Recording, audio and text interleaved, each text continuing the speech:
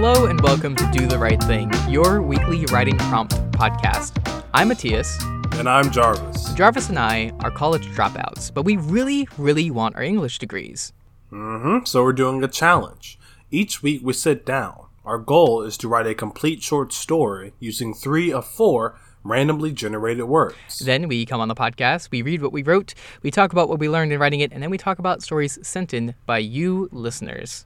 Exactamundo. We're simply here to help you do the right thing. A doof media production. We're not actually college dropouts, but classes are starting next week, and I am not super excited about it. It's like a multi-level fear.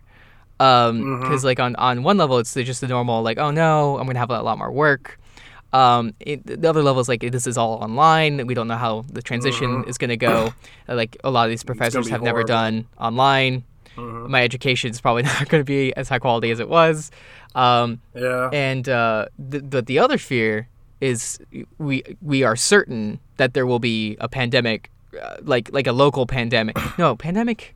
Oh, 100%. A local epidemic. There's going to be a local epidemic. There's going to be a local outbreak. Yeah, outbreak. Honestly, around every I'm university because I'm getting it. I'm giving at least UNT 2 weeks. 2 good weeks. Yeah. Before there's the first case, right? And then there are going to be a lot of things that you have to change. I mean, the good thing is that we are mostly online, which means that I know for people like me, we're I'm not cool. going to do anything different. No, you and me were cool. But all the freshmen,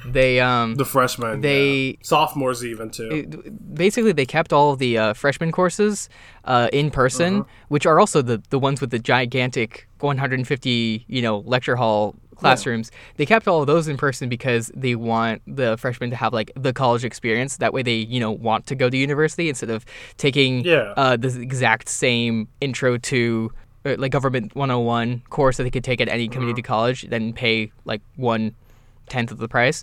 Exactly. And so they can get all that sweet freshman money. But of course, but the issue is that the freshmen make up the majority of most college campuses. Yeah. And they are children who don't, think about how their lives might be lost and other people's lives might be lost. So, because I mean, granted, right? I know at my college apartment complex, which is filled with a lot older people. Even here, there was a horrible pool party yesterday of over 100 people. Dope. Just playing loud music, coughing all over each other, shaking hands.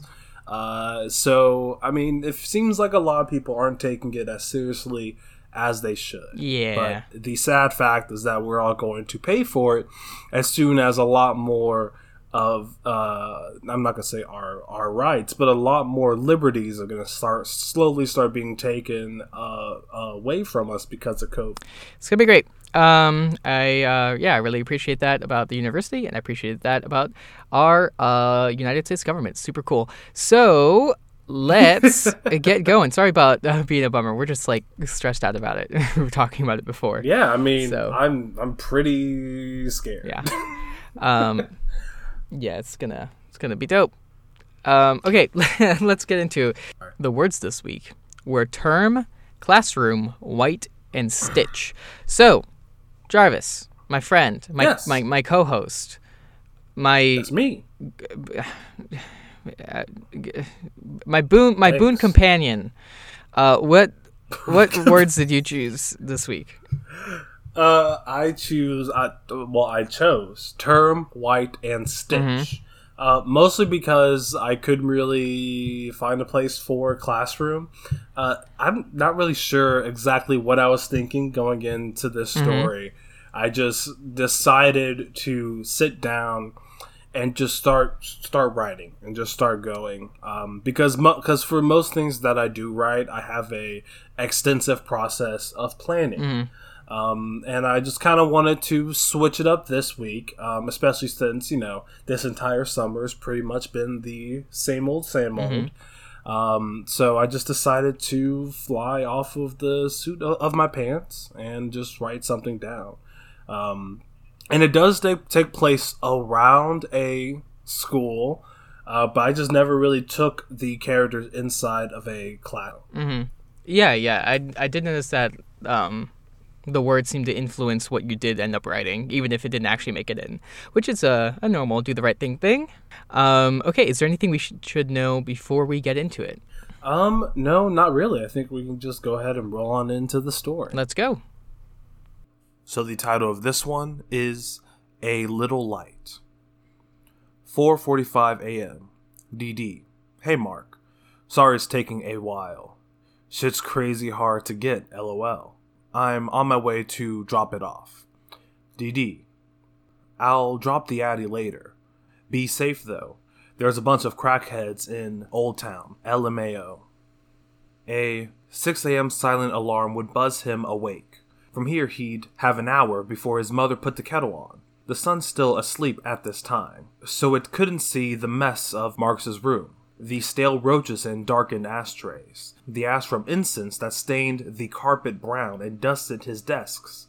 Yes, desks. White. Beyond the look of the room, the smell was pungent.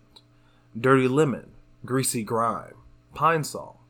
Whatever it was towed the line of pleasantry, like a sage or rosemary, but different, burnt, and had a distinct thickness in the air. Marcus was saturated in this smell, penetrated his teeth's enamel, and overpowered the cocoa butter he lathered on. Even though he set an alarm, Marcus wasn't quick or nimble. Through colorless eyes, he'd be an imposing figure, thinner than average build, but had the height and saunter, a bit of a RBF. Not the best aura around him, but to his family he's scholarship worthy, doctor destined. So his room was clean, music clean, classes passed, and Sundays free for God, which left that little hour before the house woke, between 6 and 7, to spend preserving an outward image his family couldn't complain about. He had an hour to clean, collect loose baggies, light incense, wipe off surfaces, stuff all drug paraphernalia in his day bag, and crack a window. He'd take some eye drops just to be safe, spurt his hair with cheap cologne, and shove his cozy drug rug deep in his closet. A lot of work for one measly bowl and a smelly stash. But the alternative would be a horrible conversation and revealing his secret he'd sooner take to the grave. His mom would knock no later than 7.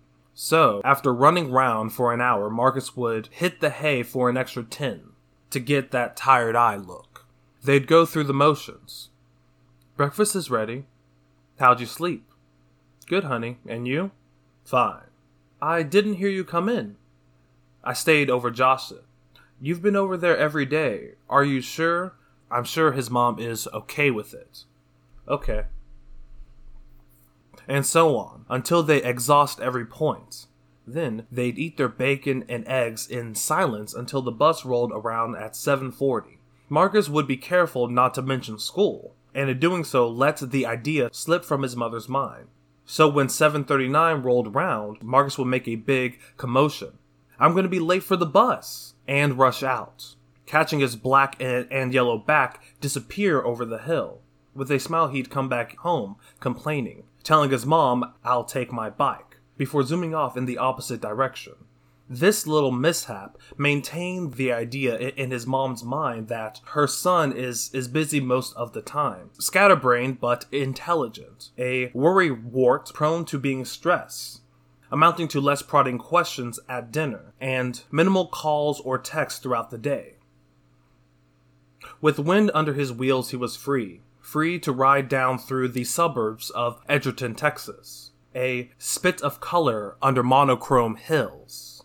The sun burnt all that wasn't watered once a week, such is the curse of Texas. So outside city limits, there really wasn't any grass nor animals, just big nothing. Someone called the area of Texas Edgerton thrived in bumfuck. Even the highway company diverted the road away from them years ago. But the residents of Edgerton have worked long and hard to be considered the cactus flower of Texas. To Marcus, it was all a joke. Department stores would likely carry Hydro Mousse liquid lawn over produce or coffee. There was a celebration called a Cactus Bowl, which is exactly what you think it is. They even, for a time, erected a flag in their honor. Dark green, white streaks, a purple-pink flower budding in the middle. They quickly buried the idea when the mayor's wife mistook the outline for their infant son's drawing. But, in all honesty, Marcus has been in nicer suburbs, yet never wasted a day inside. Rode down Weston Street, Congress, frequented La Casa Deli and Firehouse Tacos, passing between North and West Edgerton by way of Quinua Bridge. On Fridays, people, peers, and older blew up Marcus's phone, either preparing for the weekend or planning for the future. So he used the Finder app. Not only was it unregulated, but its integration with Pinterest turned it into a sort of social media for lowlifes. Marcus used the app to its full unintended design on Fridays, like nudes through Snapchat. So he kept one hand on his handlebars, one thumb on his phone screen, and flicked with ease through Finder's white and red text chats. 7:51 a.m. Maria, need a quarter. UK, $50. Great. I can come by the creek after school. Bet. 7:55 a.m. Oh, do you still sell pipes? Yeah.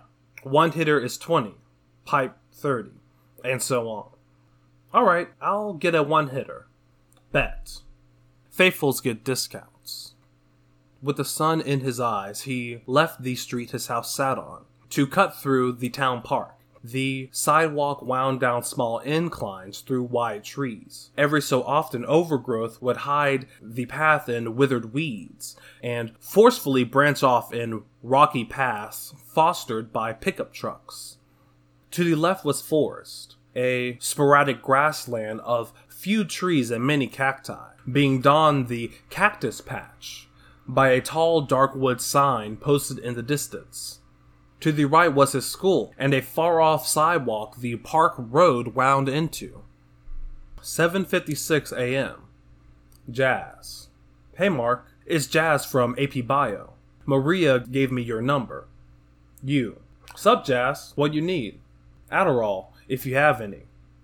I don't know what it's sold by, but I only need like 4 tabs. I have off-brand. 4 will run you 80. Off-brand? I don't know drug terms. It's a different brand, but it's the same stuff. Oh, okay. Sounds good. Sorry. LOL. New buyers get upcharged. The school bus hadn't even reached the school by the time Marcus rolled around. A little more than a church cottage, Edgerton High had a surprisingly robust student body. Had a bit of this and a bit of that. Picturesque of the multicolorism displayed in the rose window of your local library. School started late on Fridays, 9 by city mandate. So Marcus had an extra 20-30 minutes to pick up. 8:10 a.m. Goody goody Shauna. Got any balloons? You talking about Nos? Goody goody Shauna. No, party balloons. Yes, Nos. You. Okay, damn. 25 a box. Goody goody Shauna. 25 a box? I can get them for 10 at any cake shop. You. Then do that. LOL. 25 for finder's fee, and I have to make a profit. Goody goody Shauna. What about 20 a box? No. 23 and a prom ticket? Only if I can take you. Goody goody Shauna. 25 is fine. See you in 30. Convinced is for a friend. 8:16 a.m. DD. Addie is 3271 Quinua Drive. Pass the bridge and follow the pin. LL. Negative 30.439920, comma, negative 97.620960. Marcus rode his bike to Quinua Drive, small sprint from the school. 3271 Quinua Drive was a house on the corner, white brick, white fence, pretty bland but stood out enough to be a good landmark. Just past the house was the westward entrance to Quinua Bridge, a mile-long high-rise that hung above remnants of the old town. There were tractors below the bridge, old shops, banks, outhouses. Even sheds and houses stuck under the rubble of age still kept their hollow shape, preserved through no one's intention.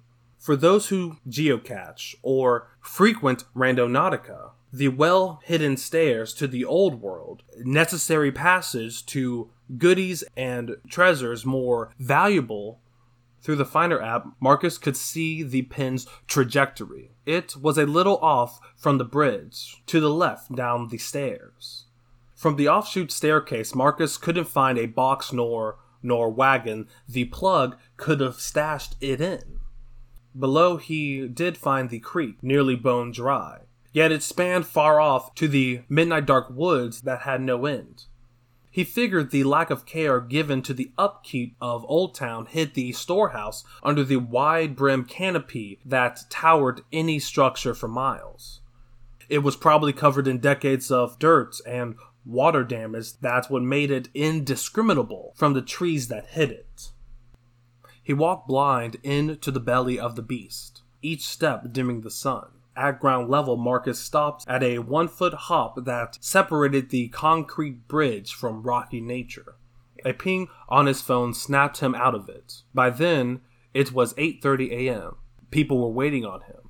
So he followed the longitude and latitude into the forest, keeping a fair eye on the creek the whole time.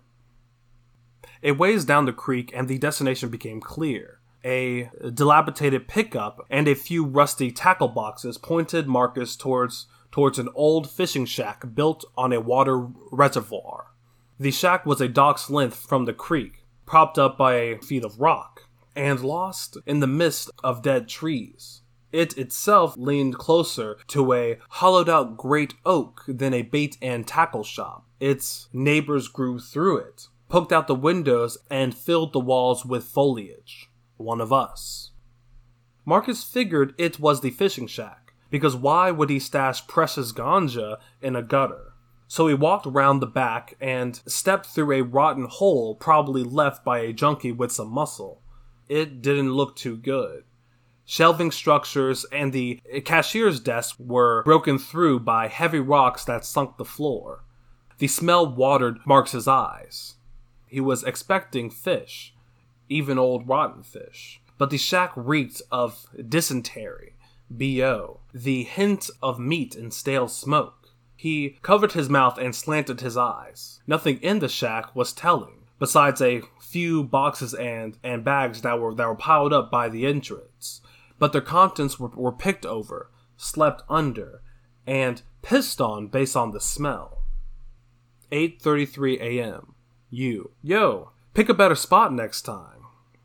Pit-pat-plop. Pit-pat-plop. Pit-pat-pop. Pit-pat-plop. Pit-pat-plop. Wet footsteps echoed outside the shack. Methodical, yet lazy, Marcus checked up and down the creek to notice no change. But it was persistent, labored. Hair climbed out of the reservoir below. Matted, stringy yet locked. Anywhere from 1 to 2 feet of hair dripped wet from the gutter. Then 2 hands pulled a skeleton-thin body into the moss. It cracked violently with age. It was a vagrant, vagabond, cracky aqualung, who was anywhere from 27 to 72, wore a tattered maroon shirt tucked into one-strap overalls. He rolled round in the creek, loose arms like a newborn.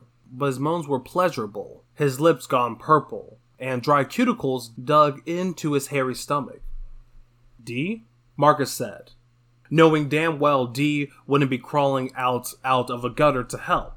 The man's moans cut, soft eyes trained on Marcus. Hey, kid. The man rolled over to his stomach, catching faint beams of light along a metal piece of scrap that was stuffed down the man's crack. What are you doing here? The man rolled to his feet, stumbled back, then forward towards Marcus. Oh shit, I'm sorry, bro, The man let no second pass before throwing a hand through the front window and poking his head through. "Did you break into my house?" I didn't think anyone. The man flipped in to the fish shack, grabbing towards Marcus and his bag, but instead wound up flat on his face. Then Marcus ran. There's no telling if the man ever got up, but he screamed far in the distance, "Trespasser!" It was obvious he wasn't too thrilled about Marcus. The creek ran for miles. Fear wasn't what encapsulated Marcus's thoughts, however. Now it did make him run, but with every stride his excuse formulated. "Sorry, Maria, Plug gypped me." "Hey, Jazz, could you wait a day?" "D, what the fuck, man?"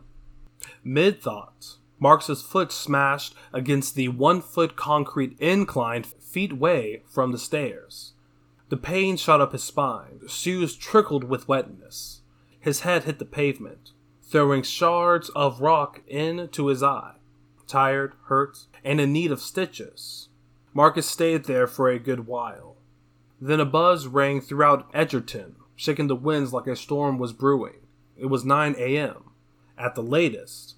First period was just about to start.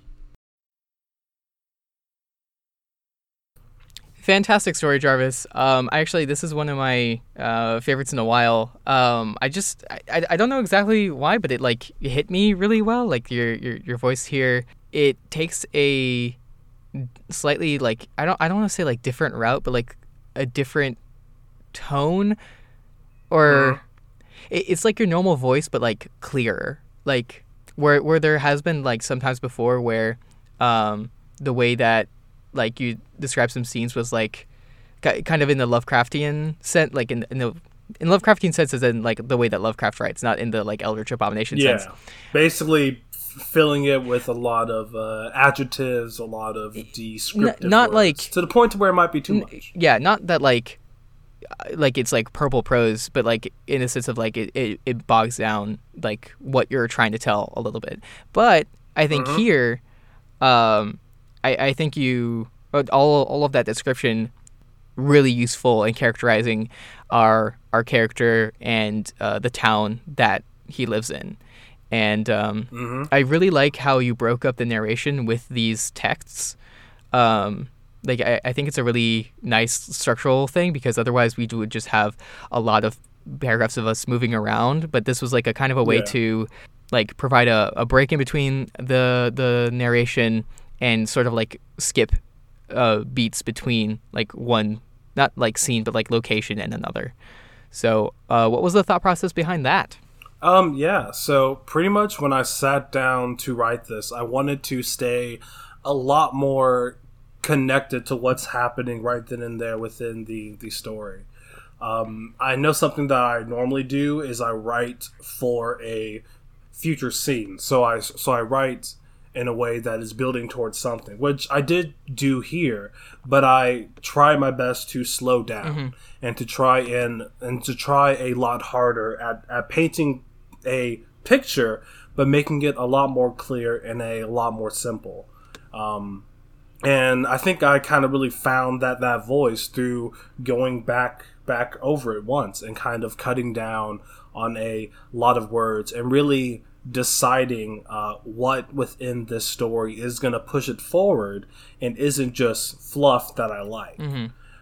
So I think that's a divisive process is what really made this story one that I really enjoyed, and I'm almost proud that I've written this in only 30 minutes. And also I am really happy that the texts did come across. I was really worried in basically adding them because I wasn't sure if it would have came across completely. What do you mean by come across? That they are texts, or? Yeah. So I was worried if they would come across as text or come across as something written down.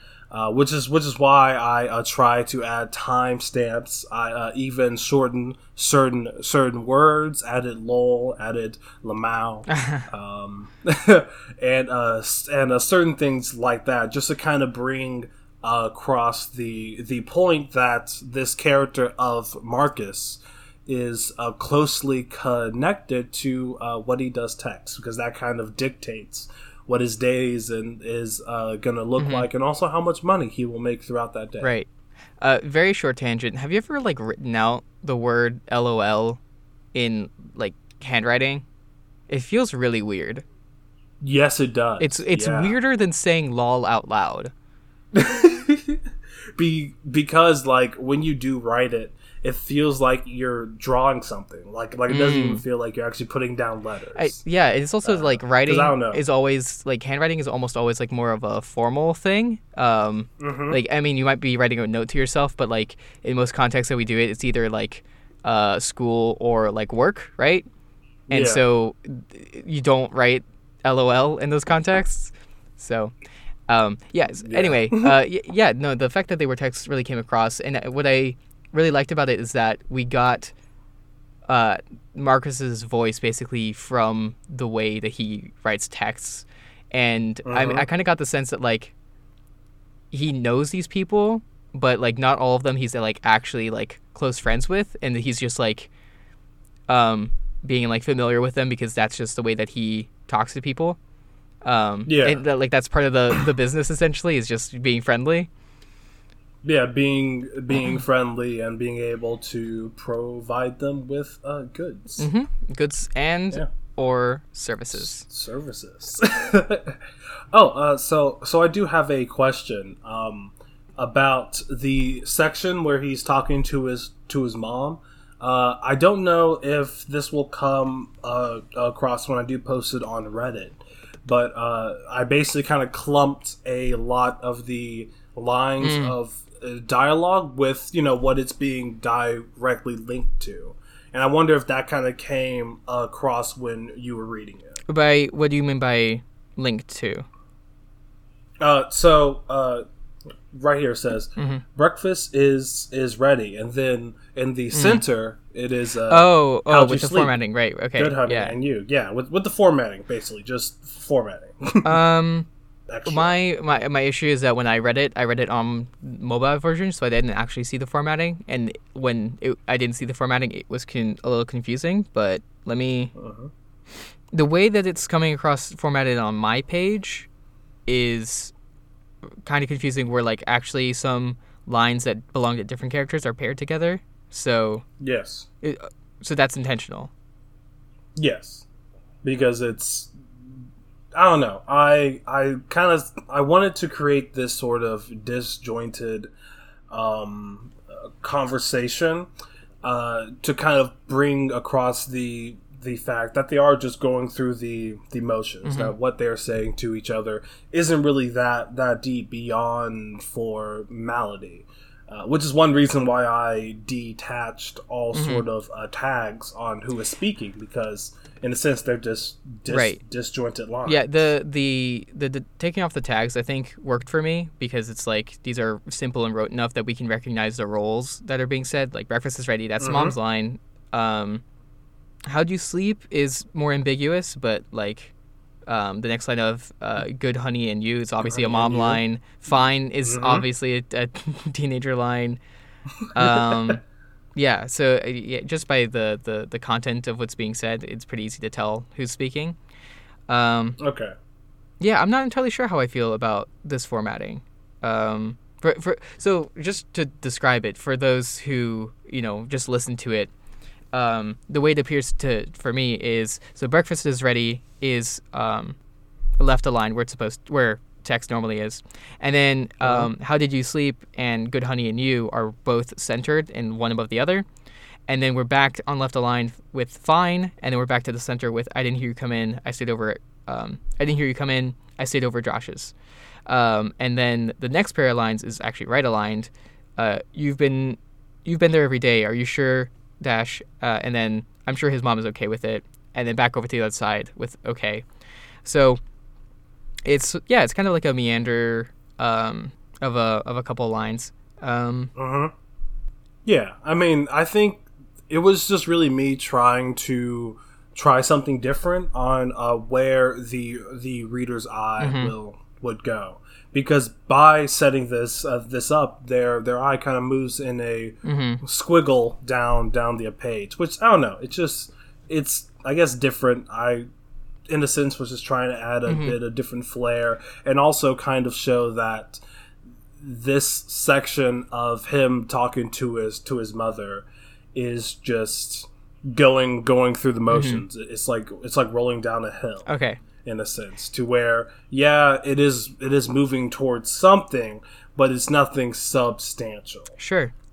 I'm not gonna. I don't know exactly how I feel about it, so I'm not gonna say like don't do it or not. I actually like it's. Yeah, I'm not entirely sure. So I'm sorry, I don't have a really good answer for that. Well, no, it's fine. I'm not entirely sure either. I mean, to be honest, that entire section could definitely be cut. Because something like this never really comes up anywhere else within the actual story. That said, the next time that you use a interesting formatting other than the text is much later on, right? And that's with the noise outside the fish shack. Oh, yes. I actually really liked it, which I normally like sometimes breaks in format like that can feel kind of silly, and I think there's like a very small element of like, oh, that's weird when we see it, but I think I think it's interesting enough that it works. And what's interesting about it is, so you have this the pit pat plop, and they're kind of in two descending rows or columns, two descending columns right next to each other. Because they're in italics, and because of just like how there's a word for this, but I forget what it is, but basically like where the letters are placed in these words, like the fact that there's a capital P, it's a PIT pit is all like they're all like tall letters, I guess, and then pat the P, the P in pat drops below the line, and then A is also a low letter. It kind of, when you look at it, at least when I look at it from afar, it looks like these words are squiggling, but when you zoom in, that's not actually the case. They're just in italics, but like they're kind of like wavy, which is very strange. But I found it interesting. That. Yeah, and I know as I was writing that, I knew that I wanted to add some sort of onomatopoeia, only because I really like those. I do also always find them pretty silly. When I read them, sometimes I do find them a little bit silly, only because it's just this sort of very foreign element being added to the text, I guess. But I just kind of wanted to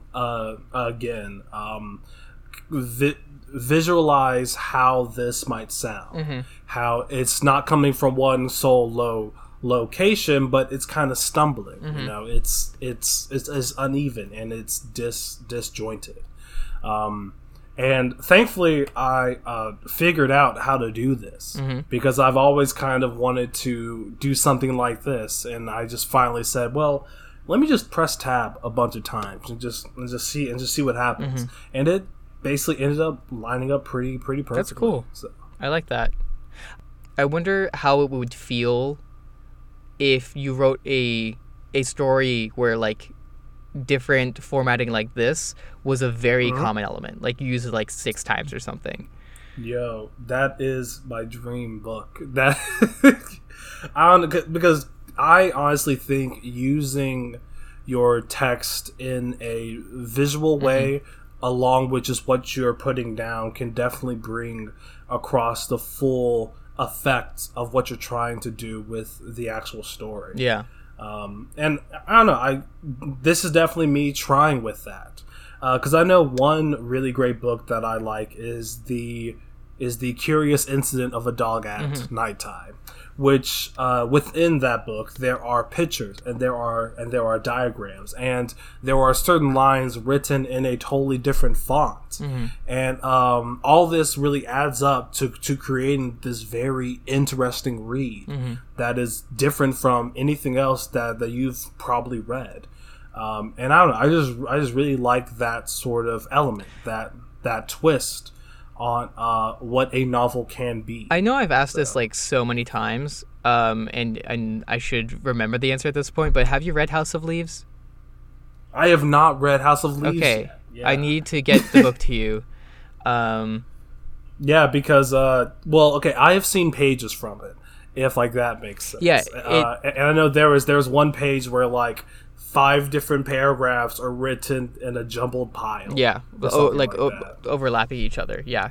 House of Leaves is like experimenting with form of a book, like the book. Basically, it's and it's a pretty good story too. So, I think that's a good place to learn how to play with it. Now, the problem, and I think this is like where like critics often like look down on it, is just that like sometimes it can feel kind of cheesy where like I mean sometimes it's like very literal, like if the characters are going down the stairs and then like the words are like written as if they're going down the stairs, like they're stepped, like it's kind of like, that's cool. I mean it's like neat, but it's like, okay, you didn't have to do that though. I guess. Well, I mean, okay, going down the stairs is like an unfair example, but like if they were like descending down into a pit and they do that, it's like it adds a little bit, but it doesn't add that much, and you also take away from how it's normally written. I don't know. There's pros and cons, and yeah, I mean it definitely does feel like for something like that, it's towing a line to where it could be too much, because still it has to be a book and it has to follow certain contentions and rules, even if it is being experimental. I have also heard that plenty of people don't like it because it's not what a book should be. So yeah, I mean, genre conventions are just genre conventions. We mostly write things how we write them just because of like that's the practicality like limits, like because printing presses were a certain way, that's why we have letters be a certain way. And like the reason that books have margins is because like it's easier to print them that way and it looks better, and it's not like you couldn't break that, especially if you're just like writing for yourself, especially, and you're not worried about printing costs. But like I guess the issue is just that people come in with a lot of expectations, right? Just because a book is a book and that means things to them, breaking those conventions can you just have to be careful about it, which I think experimenting is the correct thing to do. Also, if you want an example of some fairly good breaking convention, there's a couple times in Wildbow's more recent works where he does something like that. Like in Pale or Twig? In the ones that I remember happen in Ward and Pale, yeah. And I think there might be one in Worm too. There's also one in Pact. I remember now. Let me try. I don't want to spoil it, is the thing. Anyway, but I'm not going to spoil anything. But yeah, Wildbow plays around with just like the fact that there are chapters and there's a button for next chapter, and like does interesting things with that. Okay, cool. Yeah, and I mean that's great. I mean that's the glory of being postmodern. So let's move on from this specific topic. I know I've gone on a bit about it. Well, I guess I do have a question. Yeah. So overall, right, we're talking about the story that is being presented, along with I guess a question on if a lot of the moments where I am describing the town or describing Marx's past experiences, were those moments kind of meandering, or was it still pushing towards that end? I would say it was mostly pushing towards the end. I mean, there's definitely like stuff that like you would end up cutting, but I think it's pretty well directed. Yeah. Okay. Where like, I mean, if this was like the entire story, and there's not like an open ended of like there might be more to write, then I would say that maybe some of it's meandering. But that's just the like idea of like short stories should be like efficient or whatever in their final form. But this is not the final form, so like it's kind of like moot point. On a different section, the when Marcus is texting these people, like if this was like a super my favorite section to write. I mean, I really did enjoy them, but like if this was a story you were trying to like submit to like a official publishing place, right? You would want each one of those to be like really significant to the story, like not necessarily like plot twists are happening in every text exchange or whatever, but just like that they reveal something important and relevant to the themes you're trying to tell in each of those exchanges. Like, why is he talking to this person in that way, and what does that mean? Is that a good thing? Is that a bad thing? That kind of thing. Okay, I see. So yeah, basically the same thing with meandering, where like if this is a longer-ish story, then like I'm basically okay with the assumption of like the description of the town is going to be really relevant. It's already relevant now to set up the tone, but it's going to be really relevant later on when we build upon these themes and we come back to different parts of the setting. Definitely, yeah. And I think one major thing is that as I was writing this, I expected to get to a completely different end. It was just going to be him going to a spot where he normally does his dealings, and I like even wrote out the whole conversation between him and Goody Goody Shauna, because that was supposed to be the like ending for it. And I do feel that most of these things, as you said, would be building towards something else if there was definitely more written on it. Along with the description, but I don't know. I've been trying a lot harder to be a lot more conscious when I am meandering when I do write, which I guess is definitely a major thing that I did learn, is that being a lot more conscious about what I am putting down on the page is very stressful. I mean, there have been times where I would just be at this kind of block because I wasn't sure how to proceed through this new voice, through this new-ish way of me trying to tell this story. So it did come with some stress, but through that I was definitely able to kind of push through and come up with something that's, I don't know, has a bit more taste to it. Flavor. You say the word flavor makes me think of that first paragraph, which was this is not good feelings in my mouth or my nose, so are you talking about his really disgusting room? Roaches and darkened ashtrays, dirty lemon, greasy grime pines. Yeah, that bit.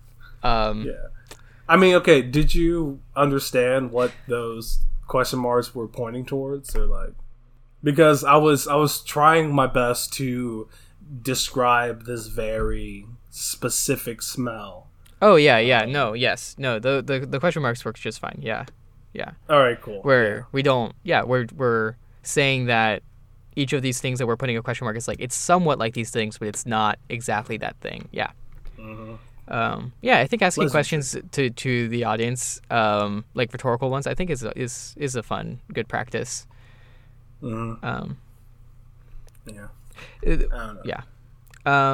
Okay, so obviously there's always more we could say, especially for a story of this length. This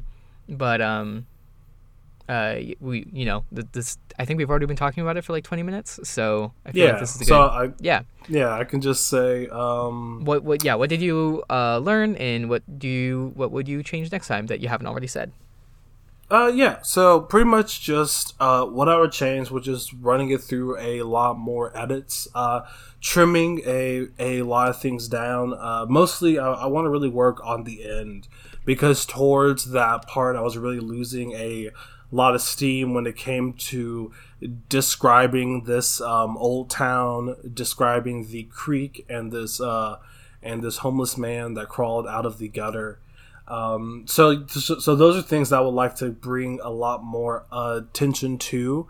And yeah, just overall make a couple of edits. I wouldn't say that there's anything specific, just, a general run through. Mm-hmm. And what I learned was just that taking my time, even though it does eat into the 30 minutes, proves to be a lot better when it comes to the product, and also the process of writing it was a lot more rewarding, because through taking my time while also going off of while also just writing off of the cuff, come up with more tangible and better ideas overall. So yeah, it was a good time all around. Fantastic. Okay, let's get into the listener submitted story section. Sure thing. So, as you know, this is the listener submitted story section. We are going to talk about all these stories a lot. We're going to spoil them, which means that if you haven't read them, I will go ahead and pause this podcast after we announce what the stories are going to be, and then come on back so that you can talk about them with us. Yeah. Right? Just, interject your comments in between the things that we're saying, or just talk over us. And while we will be ignoring everything you say, know that we are listening. Yes, we are not responding, but we hear you. We appreciate you. And we want to hear more. We love you. Also, we might forget what you said. Just because we're very forgetful, and also because if anyone else is listening to the podcast at the same time as you, they're speaking at the same time as you, and so it's kind of a jumbled up mess. So it'll be later. Yeah, if you really want us to really get and remember what you said, the best way to do that would be to send us an email or something. Provide us a textual reminder of what you said to us during while you were listening to us. But so let's get into it.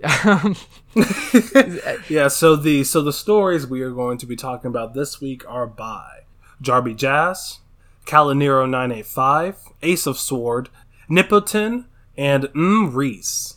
That's right. There was a lot of writers this week. Great job. I know. Peoples. That's crazy. I think this has been our biggest turnout in a couple of weeks. So yeah, it's fantastic.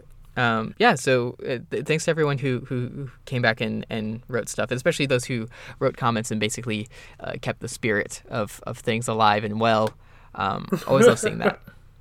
Yeah. So the first story we are going to be talking about is by Ace of Sword with Dazzle. But in this story, this Dazzle, I can describe this Dazzle.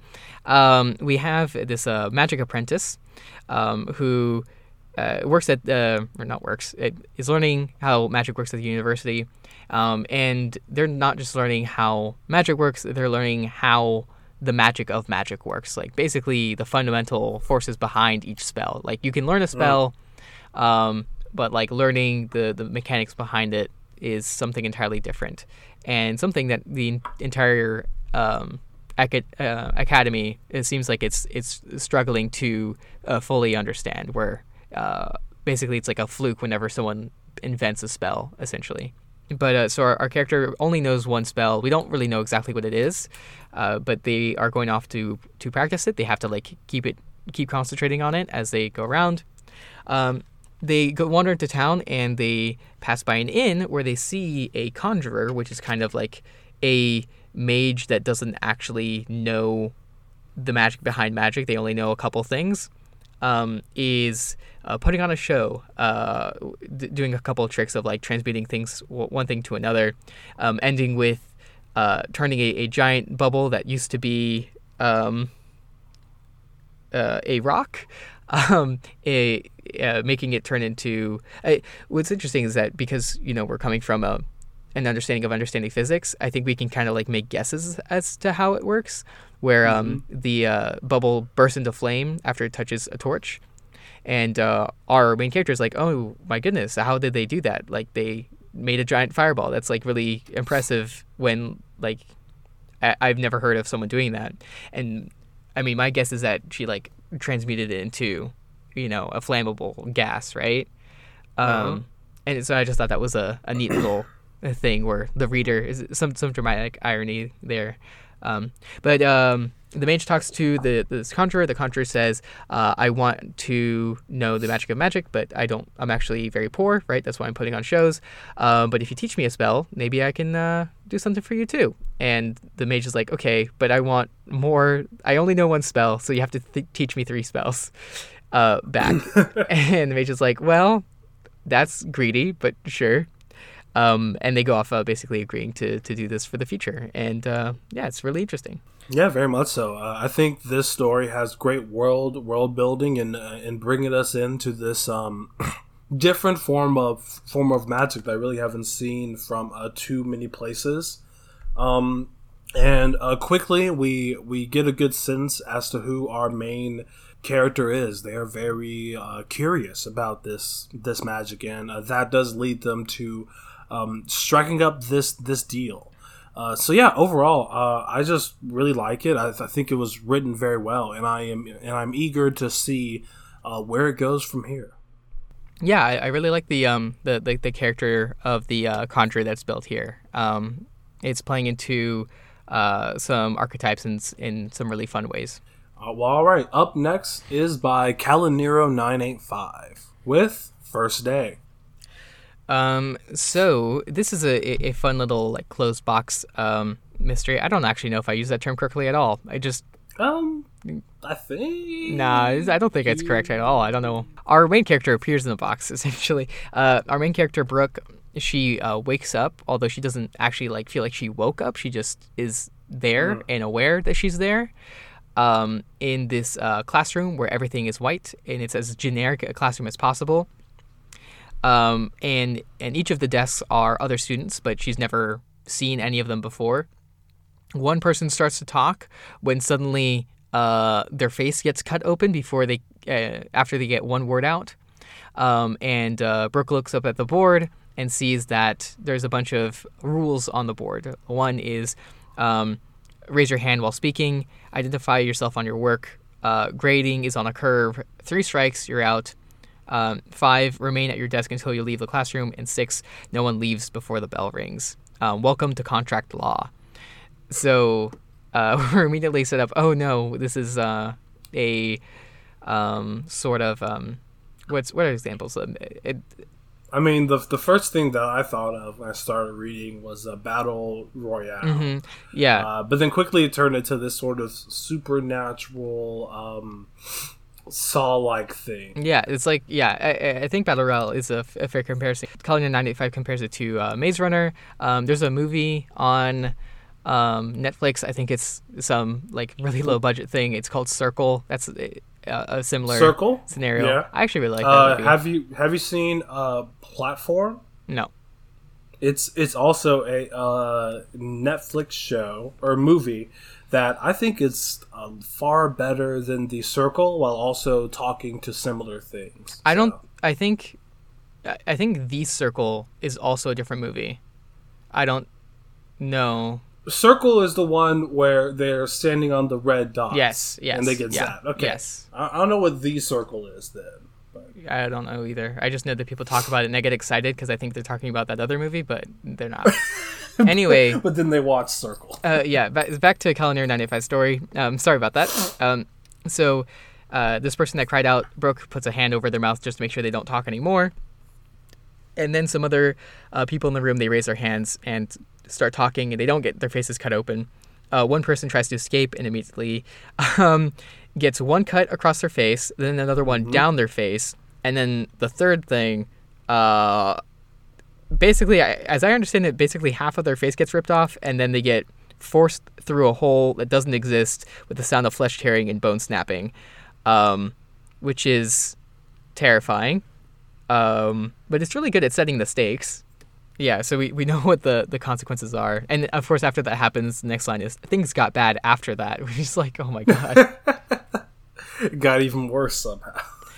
Yeah, so at this point, Brooke starts engaging with the mystery. There's a bunch of papers in front of them, sort of presenting like riddles, but they get like extremely hard to understand. Like they're basically nonsensical.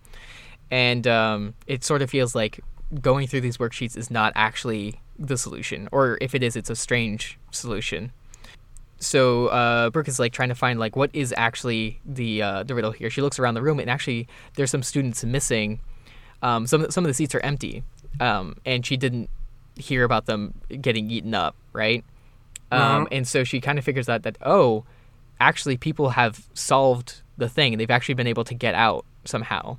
And so she starts figuring it out too, and eventually she comes to an answer. And that reveal is held to us until the end.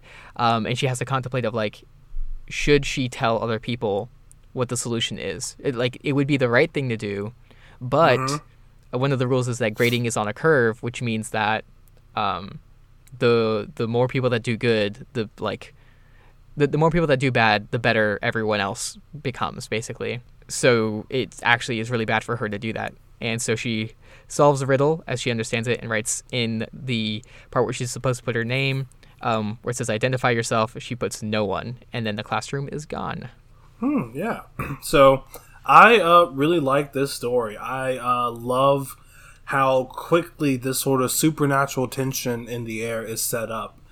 And the situation itself is pretty interesting. And I do like how after we initially get how gruesome this thing is, that is basically keeping them there, we go further into this sort of world building on exactly what they do need to get out of this class. And I love the moments when we're in Brooke's head and how she herself is trying to really figure this out. So yeah, I think it's a very well-crafted story with a ending that definitely makes you question. So yeah, really good. So for a critique, I'm going to agree with Honto the Heron, who left a comment that I think showing the consequence of the 3 strikes happened a little bit early. I think just like getting cuts across your face is threatening enough for us to get to have enough tension for a bit. And I think like maybe someone making a mistake later on might have been a better place to put that. That said, in the events that happen in the story, that's not really the case. And I mean, like, I do also feel that as soon as the Alliance said, like, things got bad after that, there was this sort of tone shift that did cut a lot of the tension. Because we started going through a lot of time, and we just kind of it goes from moment to moment to a summary. Yeah, but overall, I mean, really, really great story, especially for being written within 30 minutes. So I think this could definitely be something. Yeah, one thing I kind of like about it is that, and I think in a rewrite you could even play with this even more, is that the solution that Brooke comes to, which is to write no one at her where her name is supposed to be. I'm not sure if that's the right answer. I don't know if that's like I was kind of concerned that actually that means that she disappears from existence. Yeah. These people are disappearing from the classroom, but that doesn't mean that they left, like that they just left and then were able to be normal, right? Yeah. So I mean, if you are drawing more parallels to the root or to Circle, when people disappeared, they definitely didn't go to a better place. Yeah. So I wonder if a moral of the story it could be is don't look at other people for answers, because then you'll come to the wrong one. Like if all these people are disappearing and like deleting themselves essentially, maybe that's a bad thing to do. Don't look at other people for your answers. Pay attention to your own work. I don't know, just one potential thing. I know, having a straight up said moral like that might be a little on the nose, but I think that's part of the fun sometimes. Yeah, definitely. But thank you very much, Calinero985. And next up is Jarby Jazz with the Mystery of the Abandoned Academy, Scooby-Doo fanfic, part 1. And then part 2 is in the comment. Yeah. As it says in the title, this is a Scooby-Doo fanfic, and we know that finally. Very quick. I love it. I think it's like our second or third one, right? What do you mean? We've had at least one Scooby-Doo fanfic before. Yes, we have. It was a couple of weeks back. So yeah, I think this is our second Scooby-Doo fanfic, which I'm very excited for. I think one week we should just do all Scooby-Doo fanfic, but yeah, I think that's a good idea. I have no idea. On a anniversary of Scooby-Doo, probably it's a good time to do that. So the mystery gang pulls up at an old academy, and it's all abandoned, so it's at the haunted house. And Fred is very excited to get in there, but we, as we go through pretty quickly, we kind of understand that Freddy is not okay. Yeah, people are scared of him. Yeah, it seems like everyone in the Mystery Gang is pretty afraid. The only person that seems like nonchalant is like Daphne, but she kind of disappears as soon as the narrative is able to send her off. Mm-hmm. And Darby just kind of knows that they did that on purpose because Daphne never does anything in the show.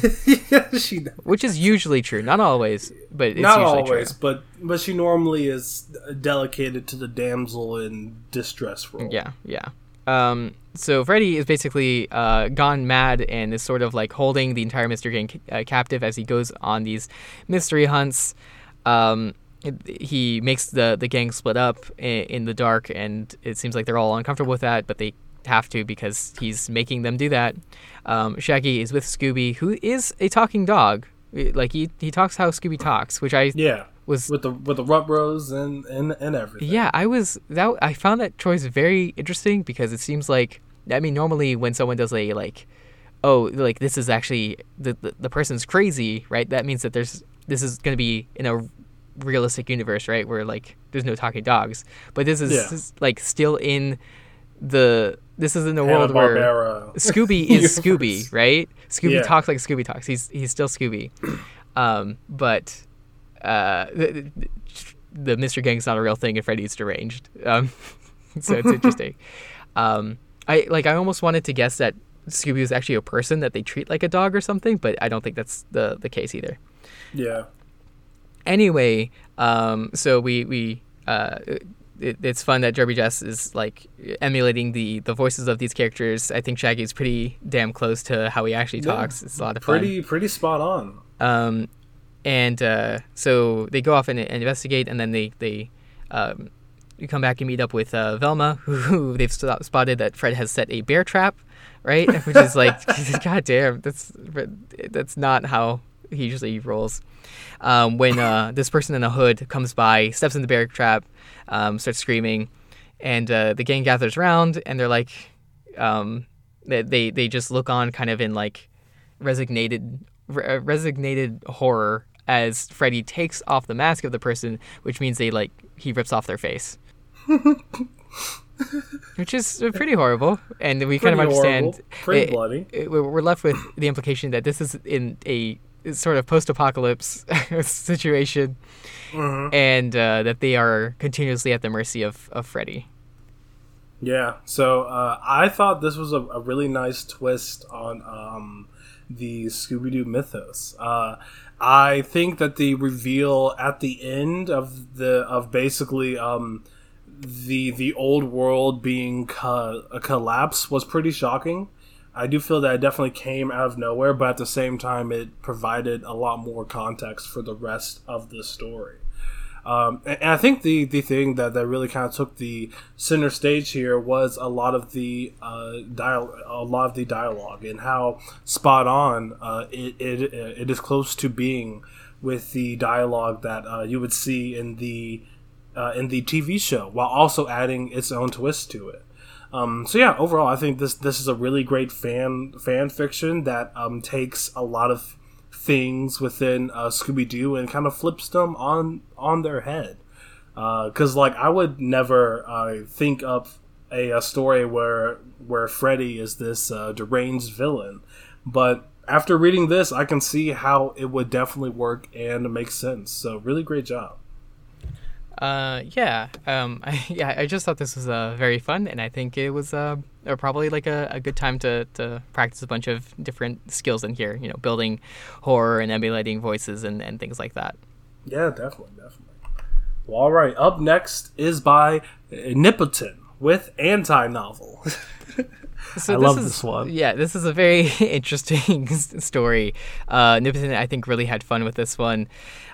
So in the past couple of episodes, Nipoten wrote stories that were like all dialogue, and so this time they wanted to swing around and do the opposite thing, and they ended up doing something very experimental. Mm-hmm.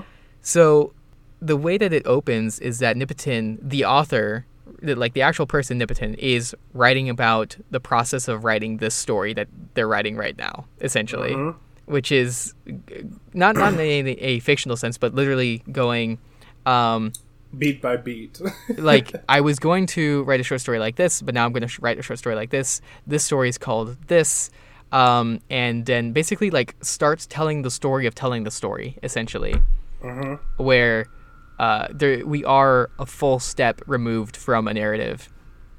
And so in this story, there's this mother who she gets a call, and then she sits across from her son and starts talking to like reconnect with him, and then starts telling a story called The Magic Circus, which this story about this mother is also called The Magic Circus.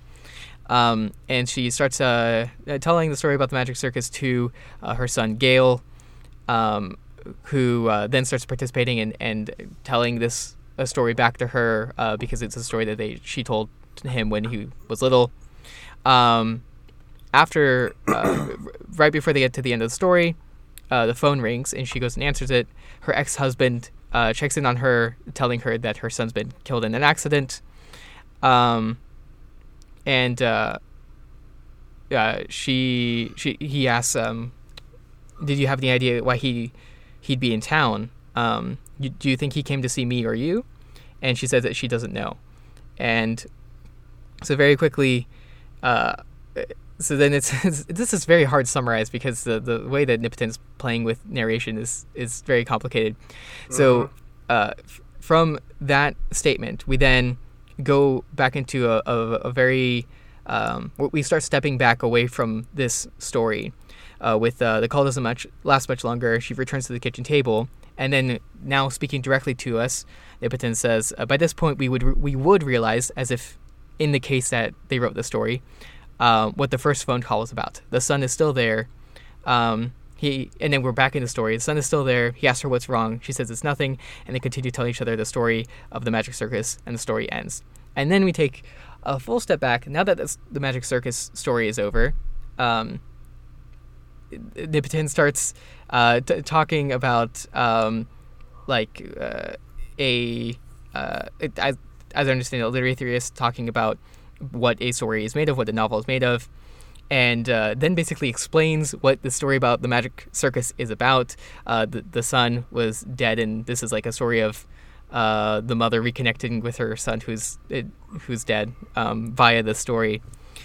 Summarizing and explaining the meaning of the innermost story of the Magic Circus that the mom is telling to the son, and then explaining the meaning of that narrative of the mother and the son, and then explaining itself of explaining what this narrative of explaining itself is about, which is really fascinating. And there's a very interesting point that they're making. There's some irony that in their attempt to get away from telling a story, they told the story through dialogue between characters.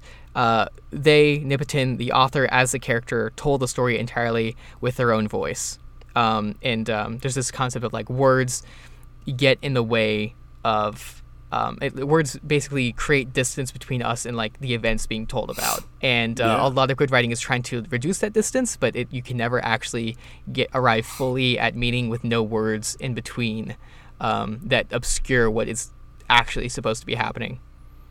Yeah, definitely. I mean, I think I think the way that this story is told from a distance really works for this story about writing a story frame that they are writing in. I really like how experimental it really is, and also how in detail they really do go about just the creation of this story. And I don't know, I found it very refreshing to not only get a story, but also get this sort of overarching explanation of it that is also very well written and brings forth a lot of great tidbits of what a story and what a novel is seen to be and what it should be. So yeah, I think this is just a really great story, and I absolutely loved it. Yeah, so I've read some like literary theories that are similar to this for Decomposing Worm, but I think this story really helped me understand that concept of words getting in the way. It really, I think this is a great story to understand that concept. And I mean, I love experimental fiction. I think it's really fun to write that sort of thing. So, I really appreciate this. Thank you for writing this, Nipiton. I really enjoyed it. And I recommend that people go read this because you'll learn a little bit about the curse of language. Yeah. the double-edged sword. Well, all right. Up next is by M. Reese with Black. So this is a new writer. Thank you for joining us, M. Reese. We appreciate your entry. So in this story, we have Professor Gorner Trask entering a classroom with a... The classroom is basically empty except for Gorner Trask. And we immediately set up this idea of black thoughts being bad while white thoughts are good. And basically everything is... divided into this dichotomy, and there's no nuance. Black and white. Black thoughts and black ideas and things are like always bad. So in this room, there's a student, but it's not like actually a student. It seems that they're an inmate at this sort of correctional facility, and we get things revealed as we go. We kind of understand that David, the student, might be like a pedophile or something, which is really concerning, and we're like not sure what they did, but it seems like they're trying hard to get better, or it's complicated because it seems like the way that they are trying to rehabilitate this person is like very uncomfortable, and not just in like the sense of like David is being made to like confront his own actions or something, but like it's almost I don't know, like I felt like it was probably like really skeevy and like probably not acceptable of like a way to do this. Anyway, we don't know exactly the process is supposed to be, but we know that David is not succeeding at it, and that that's not good for him. And his daughter is dead after having chased a cat into the street, and he basically like makes a reference to her, and he's not supposed to do that because that's a black thought because she's dead, right? And anything that's negative should never be thought about. Pretty easily summarized at the end with the recitation that David has to make, which is white is right, which is white is light, no room for negativity, no room for regret, suppress the bad, elevate the good. Basically we understand that David is, if he doesn't improve within 10 more sessions, he's going to get like lobotomized or something to remove those black thoughts. Yeah. So this story really gave me a lot of Minority Report vibes. Just the idea of basically a thought crime about someone being prosecuted by what they think and not through their actions, even though we do get a sense that this character of David did act upon certain things. But overall, I think the world building in this really takes a center stage. M. Reese does a really great job at describing this dichotomy of this society very well. and basically what would constitute a black thought versus a white thought. And I really do like how the story itself kind of started off pretty wide with a general view of a lot of these ideas, and then it starts to focus even more so on this more personal story of David being forced to seek this sort of therapy. Yeah, actually, going back, I just checked over stuff. I don't actually know if there's anything in the text that specifically says that David's a pedophile. Actually, the thing that made me think that was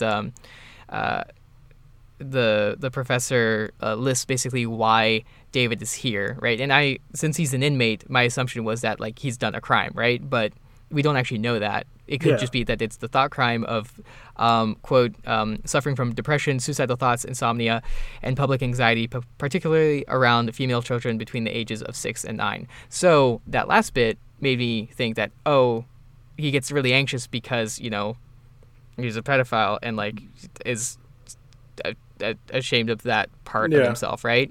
But it also could be because his daughter died when she was around that age. Mm-hmm. So I hope Emrys isn't too mad at us for getting that wrong. I think we did get that wrong. Mm-hmm. And I'm not entirely sure how you would fix that, or if it's reasonable to. I don't know if most people would read it the same way that I did. Yeah, I mean, in your reading, it does seem very valid.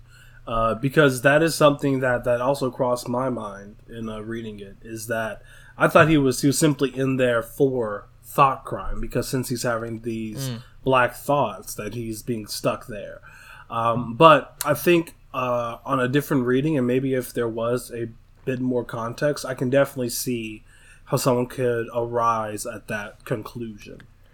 If I don't even know if it actually needs to be fixed, because sometimes you can just blame the reader. Yeah. But if there was a line of subject is here because and then say that they were admitted because of depression and these things, not this, and basically implicitly say that it's not because of an actual crime. Yeah. But I guess small things that could possibly be fixed. I mean, for that, it could, as you said, be up to the reader's interpretation. But there could be a bit more clarity there. But yeah, overall, I think this story creates this world very well, and it also kind of arises a lot of different questions within the reader themselves about this dichotomy, which is also present in our day-to-day world. So yeah, I think this is a really great story that I would love to see another edit or more being added onto it. Yeah, thanks so much for joining us, Emrys, and I hope that the mistake was not too distressing. Yes. Well, all right. Thank you so much to everyone who did write this week. If it were not for y'all, then we wouldn't really have a podcast. So we just want to take a quick little moment to thank everyone who did write in this week. So thank you very much to Paradox, Ace of Sword, Kamikaze Tomato, Hunt of the Heron, Calanero 985, Jarby Jazz, Yeti Mancer Quest, Nippoten, Sith Thrill, Emrys, It's All Uphill, Ghost Pac-Man 4, and Ritum. Thank you so much for submitting your story. And also, we would like to give a big old do the right thing thank you to those who left comments. Leaving a comment not only allows you to figure out what worked and didn't work within your own story, but you're also providing someone else with crucial feedback, which can aid them in making their own story or any other story that they might write that much better. So, thank you very much to Ghost Pac-Man 4, Yeti Mancer Quest, Sith Thrill, Jarby Jazz, Paradox, Kamikaze Tomato, and Haunt of the Heron. Thank you so much for leaving comments. Y'all are awesome, and I really liked seeing so much discussion on all of these stories. And it was also really cool just to get so many stories this week after a drought. So really cool that people are taking that back up again in the midst of quarantine and all. It's really tough to do things right now, just generally. So I really applaud everyone who has written a story in the last little while. Definitely. If you want to be like all of these wonderful writers and submit your story to Do the Right Thing, you can do that by going to our subreddit, which is /r/Do the Right Thing. All you have to do is go to the most recent week, use 3 of 4 words for that week in a story that you write within 30 minutes. Yep. That was not clunky at all. Well, I mean, that's just our premise is hard to say. That's just how it is. I mean, there's just a lot of odds and ends and little bits of detail you have to shove in there. Yeah. If you want to hear the words as soon as possible, you could follow our Twitter account, which is @RightThingCast. If you want to support us and all of Doof Media and help us continue to make the content that we hope you like, you can do that by donating $1 or a month to our Doof Media Patreon. By doing that, you will not only gain access to the Doof Media Discord, but you will help us continue to make the content that you like. And also, if you donate upwards of $10, you will get access to a bonus episode that me and Matthias made talking about Madoka Magica. That's right. I have not posted that yet. I really need to do that, but I'm in the final stages of editing it. Okay. I've done all the processing. I just gotta run through it, and I have I gotta play with the music a bit because I don't have a dedicated music thing. Are you still trying to put in that a Sword Art Online snippet? Or no, I already got that. No, okay. I got that. That's already. Oh, I guess I pretty much did finish editing it except for the music, huh? I should do that. I'm not going to get it done over this weekend, though. So, but it might come out sometime early next week, maybe Monday or Tuesday. I think is the goal. Sorry about that, y'all. Also, just the other thing I want to mention is that the Decomposing Worm / Pale Reflections fan art contest ended a couple days before this episode comes out. So we're no longer accepting submissions for that contest. However, that means that voting is now open. So the place to go to that is patreon.com. Any level of patron is able to vote there. Choose it's one of the it's a vote where you can choose more than one thing to get your vote, and there's some prizes to get there. I know the work is really incredible. And I'm excited to see who wins. Definitely. Well, all right. That is it for the Do the Right Thing outro. So let's go ahead and announce next week's words, which are, gotta get a drum roll or a bass line or something. Bum bum. That's what you get. Oh well, hey, that's more than I normally get. That is a lot more than you normally get. You better appreciate it. I am. So the words for next week are temptation, hover, bear, and fault. Ooh, I really like these words. This is a fun set. So temptation, as in something that makes you want to do a thing which normally you're not supposed to do, like eat a cake when you're on a diet, that kind of thing, or sexual temptation. Yeah. That's the obvious one. The most hover. Obvious.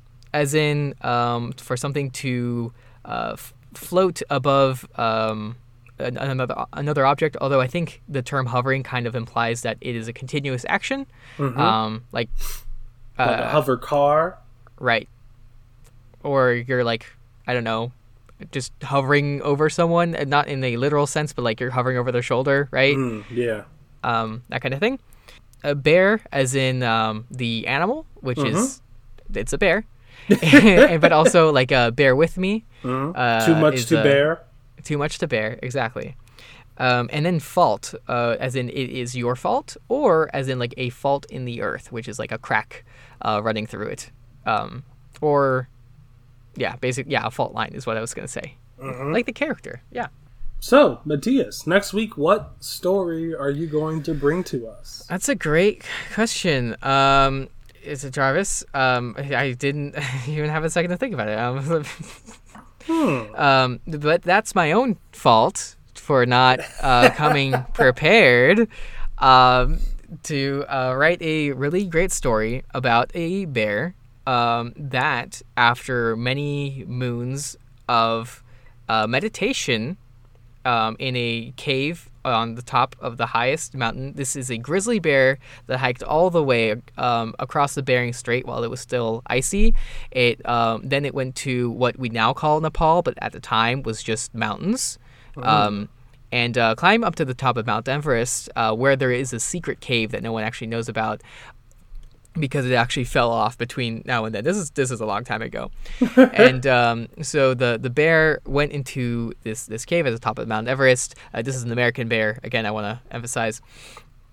And then meditated in lotus sitting position for 30 moons and 30 suns.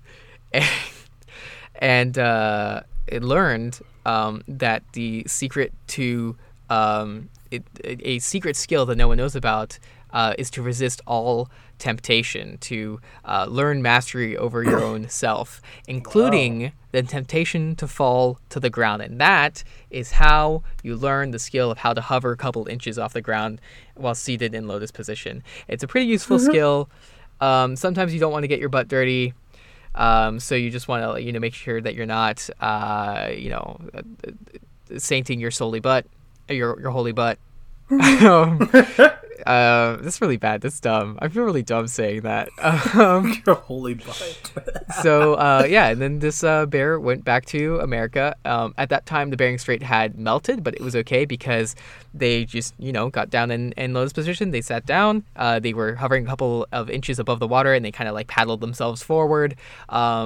It just kind of pushing back, and they were able to cross the Bering Strait and then get back. And that is why all bears in America can hover. Oh, okay. I actually didn't know that. So thank you for that little tidbit.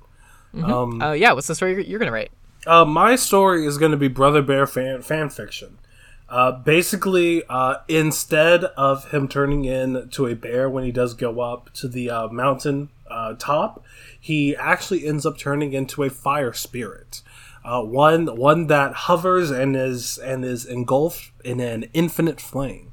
And basically from there, the story is about him finding closeness with his brother and nature itself, while always having this temptation to burn everything that it does touch. And eventually, at the very end, after he reconnects with his people and his brothers, he tells them that it is time to move, because through his fire powers, he noticed that they are living on top of a major fault line. So quickly, Brother Bear turns into them having to spend 40 days and 40 nights in the desert, trying their best to find a new home. That sounds incredible. Yes, it's the perfect story, and I think by writing that, it will get people to rewatch Brother Bear, because it is such a fantastic film. You were gonna say Do the Right Thing, because that's the name of our show, and that's how we close episodes. Oh, with Do the Right Thing? Yeah. Well, I mean, watching Brother Bear is doing the right thing. That's very true. That's a good movie.